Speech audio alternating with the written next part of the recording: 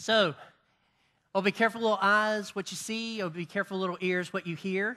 One of them must have superpowers because they can actually listen with their eyes, right? So that was cute. Oh, be careful, little tongue, what you say, and oh, be careful, little heart, who you trust. So with that in mind, I want you to turn in your Bibles to Job chapter 31. Job chapter 31.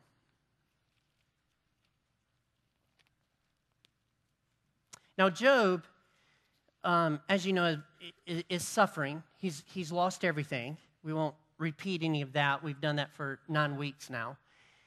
And he has lost everything, and his friends are telling him that the reason that he's having this hard time is because he has sinned. And, of course, we know that that is not why he is having this hard time. And so Job is about he is way beyond tired of them telling him he's a bad person. So he begins to make a couple of statements to them. And they're if-then statements is what they are. And basically, he is saying in these if-then statements that he knows for sure that he has not sinned in the manners in which he is about to tell them about, okay? So we're going to do this a little different. So we're going to start with verse 38 and then go backwards from there. So verse 38 says this: "If my land has cried out against me, and its furrows have wept together, if I have eaten its yield without payment and made its owners breathe their last." He is basically saying this: if I have treated the land God has given me irresponsibly. Now listen, I'm not into this global warming thing, and you might be, and that's perfectly fine. I'm not into this global warming thing. In fact, I thought it was funny. There was a teenager that came to me on Wednesday night. She was smiling the whole time she was doing this. And she said, there's trees out there that y'all just pulled out. Are y'all going to replant those? And I said, no, we have no plans to replant those trees. And with a smile on her face, she said, that's not good for the environment. That really tickled me that she said that. That was really good. But honestly, I'm not into all that. But this is what I do know. God has given us the responsibility to take care of land, to take care of our houses, and to take care of our environment. I don't think as far stretched as the liberals would like us to do, but I do know that there's a certain way when you till land that you do it one way so that you preserve the richness of it, and there's just stuff that we do in order to be responsible. What he is saying here is I have a lot of land, and I have treated it correctly. I have done the right things with it. And to the best of my ability, I have kept it up. I've kept it looking nice. I've kept it to where it could produce fruit. I have been given that responsibility, and I have achieved that responsibility. So then he says this in verse 33 through 34.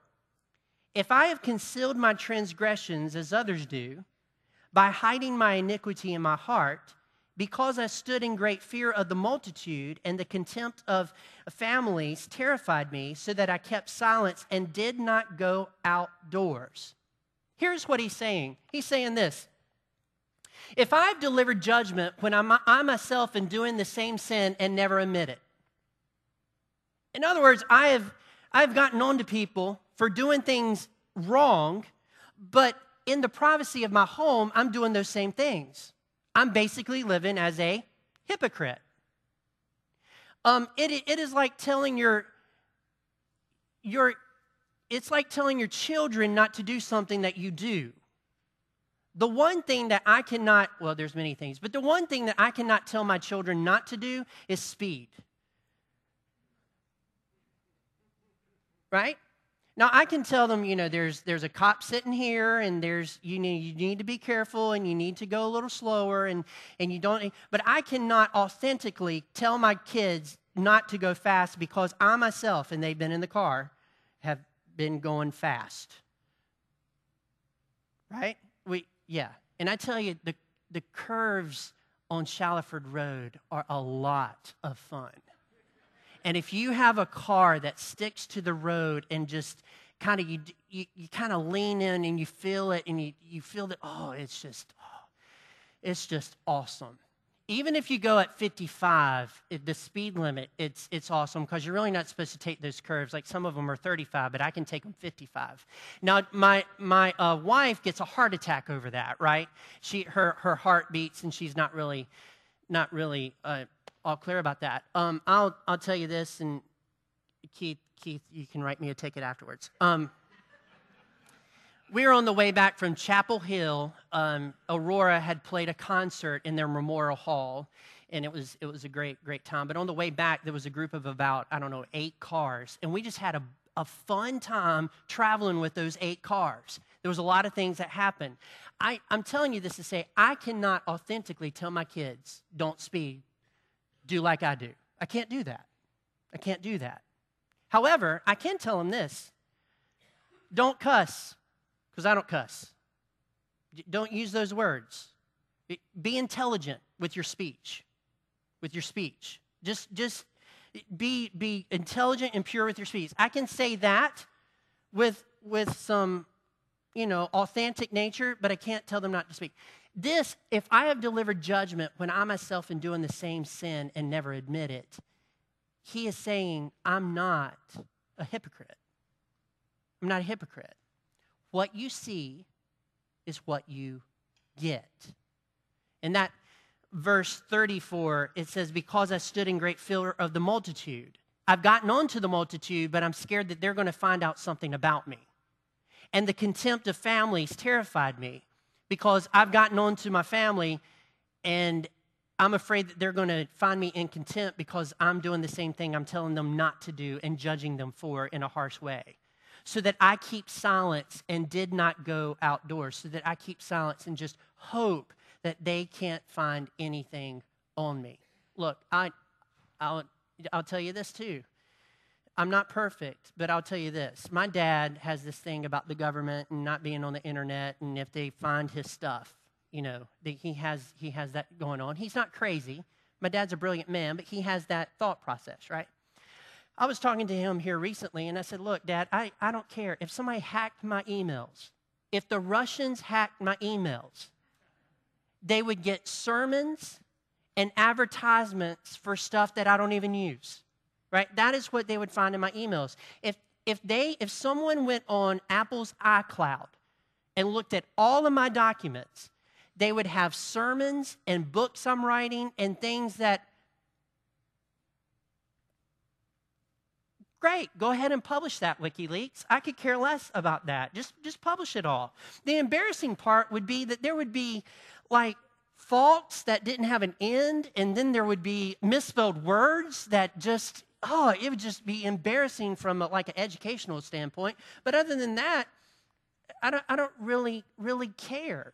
If they find out what's in my bank account, it's not like you could take it. You have to have something in the bank account in order for it to be stolen. Do you know what I mean? It's that deal. I'm not the guy. You need to go for Bill Gates or someone else that has money and they'll never miss it, but not me. The point of this is you need to live your life as if you're authentic and not a hypocrite. You don't need to be judging other people for the very thing that you are doing. You also do not need to judge people to cover up your own sin. Some people judge people to cover up the very sin that they're trying to hide. So they try to divert it, push it to the side here. So he's saying, if I've delivered judgment when I myself am doing the same sin, he's saying I've never done that. Now look at verse 29. Verse 29 says this. If I rejoice at the ruin of him who hated me, or exalted when evil overtook him. In other words, if I ever had somebody that was my enemy, and when they got what was coming to them, I had a party, that would be wrong. He is saying, even the people that I don't like, I haven't thrown a party when they got what they deserved. That's what he's saying. I would have to say, I have struggled with that one. Okay? I've really struggled with that one. You have people that hurt you, and then they get hurt, it's hard not to go, yes, right? They were proven wrong. It's hard not to do that. But Job here is saying, I've never had a party when one of my enemies got what they deserve. Look at verse 24 through 27. It says this, if I had made gold my trust, or called fine gold my confidence, if I have rejoiced because my wealth was abundant, or because my hand had found much, if I had looked at the sun when it shone, or the moon moving in splendor. In other words, what he's saying is, if I have made money or things my God, if money or things have become my God, so he's saying, I had a lot of wealth, it wasn't my God. God was my God. I had a lot of things. Those things were not my God. God was my God. So he's making these statements that he has lived correctly. Look at verse 13. It says this, chapter 31. If I have rejected the cause of my maidservant, or my maidservant, when they brought a complaint against me, what shall I do when God rises up, when he makes iniquity of what shall answer him? Verse 16, if I have withheld anything that the poor desired, or have caused the eyes of the widow to fail. What are these verses talking about? He's saying, I have always helped the poor and the needy, the people that were in trouble. I have always been there to help them. He's making the statement with an if-then statement. If I've helped those in need. Look at verse 5. If I have walked with falsehood, and my foot has hastened to deceit. In other words, Job is saying, I have always told the truth. That's what he's saying here. He is saying that he has not walked with deceit. He has not walked lying to people. That is what he is saying. How many of us could actually say, I have not tried to deceive anybody. I have not lied to people. I have not tried to cover up things that I have done with falsehoods and lies. I have not tried to manipulate situations with my spouse or my children or my family by constantly bringing up falsehoods and trying to manipulate the situation so that everybody will be on my side. I have not walked with falsehoods, is what Job is saying here. And then he says this, if my heart has been enticed toward a woman, and I have lain in wait at my neighbor's door. He's saying this. If I've been enticed by a woman and fell for it and committed adultery, he is saying he never has done that. This one is one that he spends a little bit of time on in this text.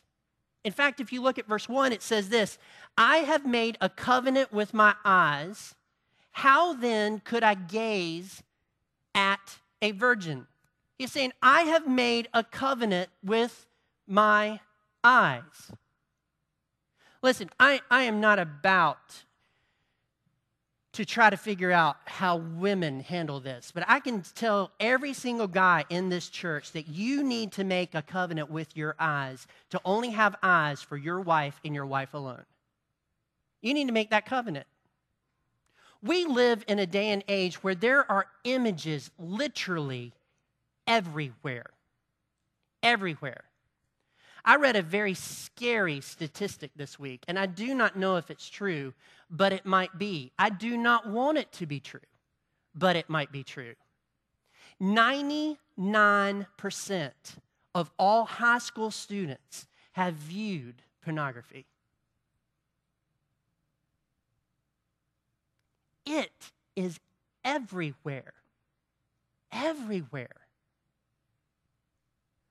We, as people of God, need to make covenants with our eyes that if something sensual comes before them, we say, no, we're going to turn it off. We're going to fast forward through that part of the movie. We are not going to put that before our eyes. It changes the way you think, the way you view love, the way you progress through life. It changes how you look at your husband. It changes the way you look at your wife. It changes that very special moment or moments that you have with them from time to time in marriage, it changes all of that. And it makes it less special because your eyes have been somewhere else, a place that they should not have been. Guys, look, it is difficult to keep a covenant with your eyes today. Now, I'm about to say a couple of things, and I am not laying blame. I'm just making a reality statement. Guys, there are women that do not make this easy. They do not make this easy. I don't know if they missed the mirror on the way out. I don't know if they're doing it on purpose, but they really should wear more clothes. They go out and they're basically advertising for people. Now, to a woman, and I've talked to some or heard some conversations, I haven't really talked about this with women before, that's kind of awkward, but nonetheless, I think sometimes women do it on purpose just to get attention. So here's what I'm going to talk to the ladies about. Make it easier for the guys to keep a covenant with their eyes. Just make it easy. It is not your fault that they act on that. It is not your fault that it takes them to the next level. It is not your fault that they look. It's not your fault. I'm not saying that, but you could really help people not fall into temptation if you just dress correctly.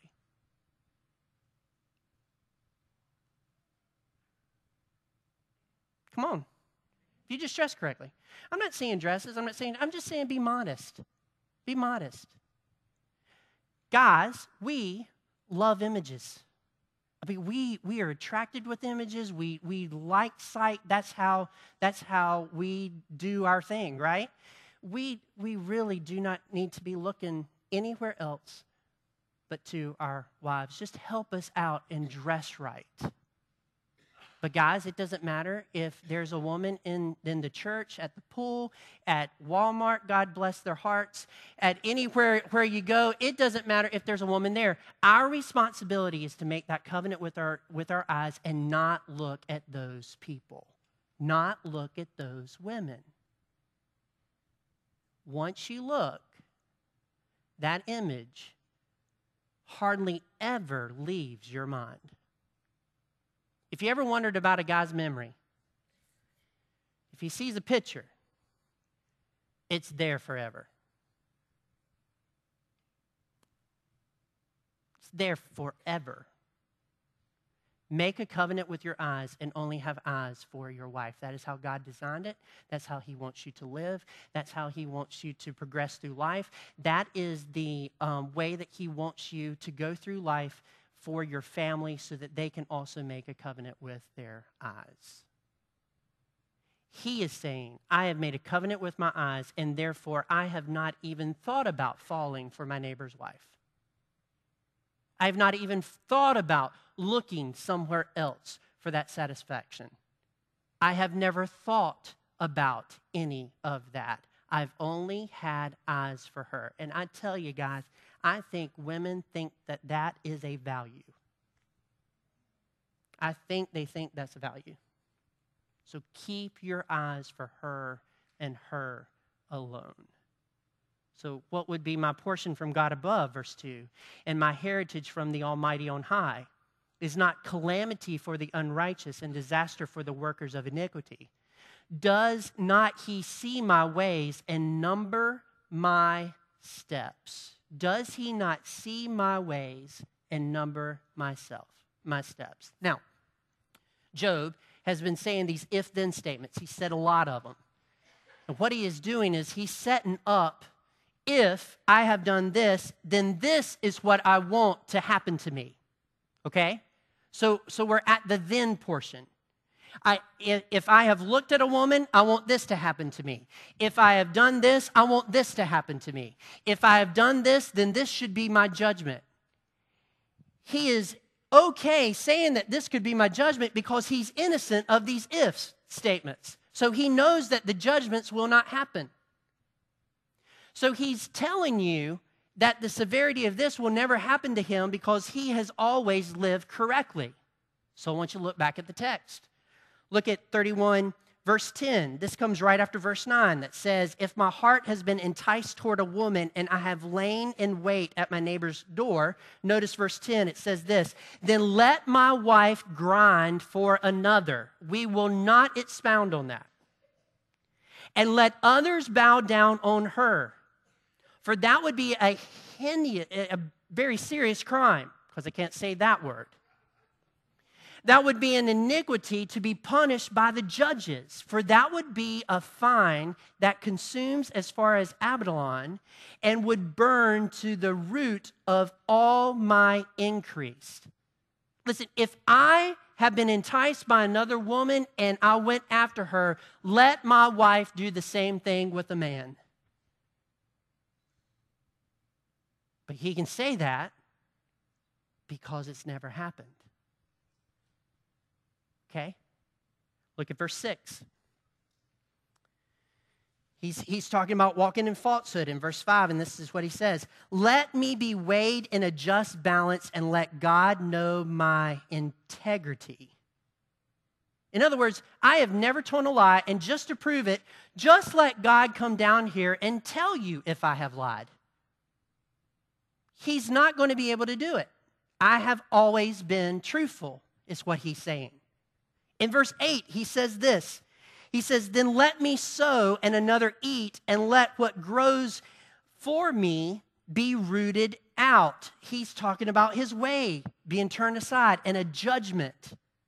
In verse 22 and 23, it says this, then let my shoulder blade fall from my shoulder, and let my arm be broken from its socket. For I was in terror of calamity from God and could not have faced his majesty. Let me be punished. And then in verse 40, he says this, let thorns grow instead of wheat, and let foul weeds instead of barley. If I have done any of this, just let me be punished and do these punishments. Let me lose because I have sinned. He is basically taking us back to this verse that is in Scripture from Job 23:10. But he knows the way that I take, and when he has tried me, I shall come out as gold. In other words, Job is saying, I am not guilty. I am not guilty. I have lived correctly. I am not guilty. The question I have for you this morning is, could you do the same thing? Could you say the same thing about your life?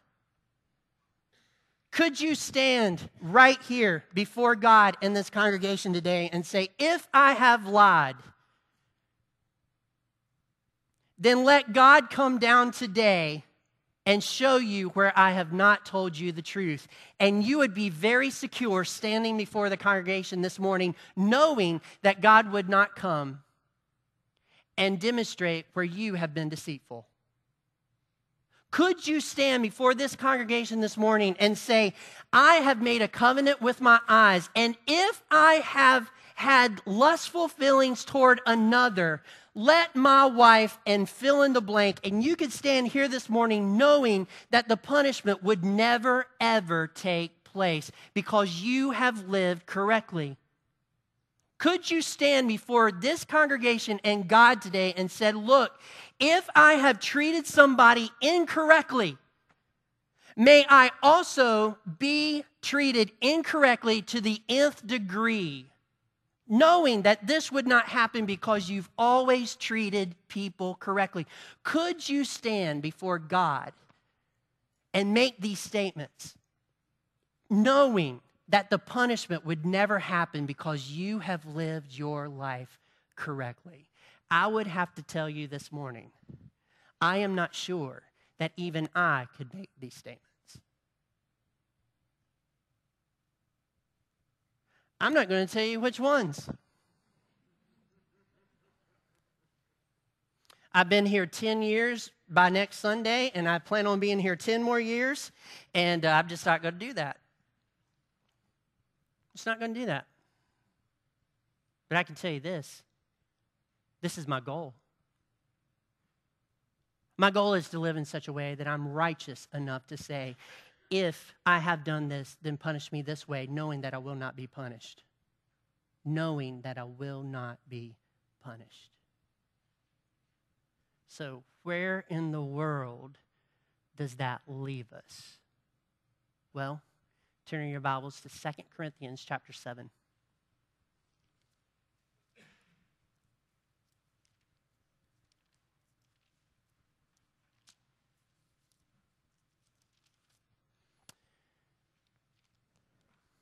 And we'll begin reading with verse 9, actually.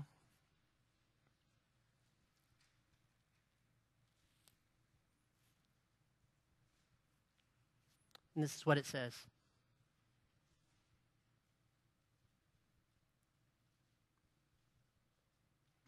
As it is, I rejoice, not because you were grieved, but because you were grieved into repenting. You'd underline that word, repenting. For you felt a godly grief so that you suffered no loss through us. For godly grief produces a repentance that leads to salvation without regret. Whereas worldly grief produces what? Death. In Scripture, it says if we confess our sins, He is faithful and just to forgive us of our sins and cleanse us from all unrighteousness. It is an amazing thing that God does.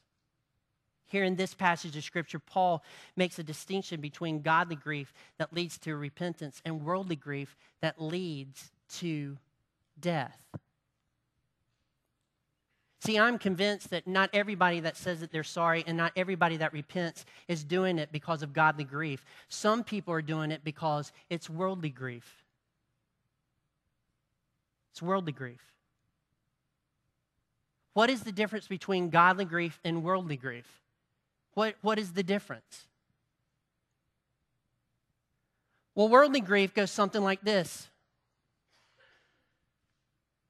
I am sorry that I got caught. I am sorry that you know that I have done this.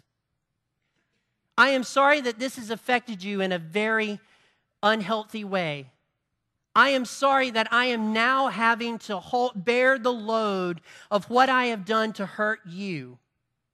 I am sorry I'm in this situation. I am sorry so I can get out of this situation. I am repenting because I want to put this behind us so that we will forget it. I am sorry, I am sorry, I am sorry, I am sorry, I. When you are sorry, that is worldly grief and it leads to death.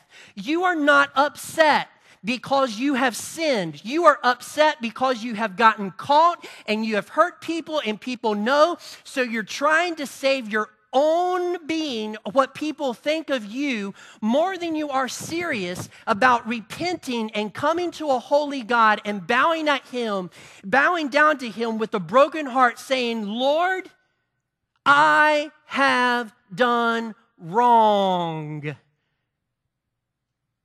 You see, we have a lot of worldly, I'm sorry, worldly, I'm repenting, worldly, I, and it never brings us closer to the Savior.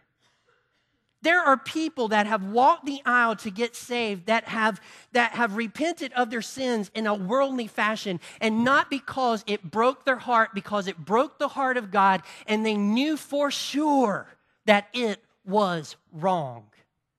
Come on, church. Godly grief is when we no longer care about what other people think of us because we are more concerned that we have broken the heart of God and we want to connect back with Him and we want the life that He gives us as we live in righteousness. It is not to try to make ourselves look better or make other Christians forgive us and so that we can go through life and look better to them. It is when we come and say, Lord, you are holy. I need your forgiveness. I need your blood on my life. I need you to forgive me of this. I am going to quit doing this and turn the other way. That is godly repentance. You have not repented until you've done it in a godly way. You have not repented until you have broken your heart before the Lord and said, Lord, I am not going to do this any longer, and you do not return. Come on. That is what it is. We met yesterday morning with Thomas, and we were talking about sin, the whole group of us. And it seems like Christians battle sin, battle sin, battle sin, battle sin, battle sin. And there is a battle for sin.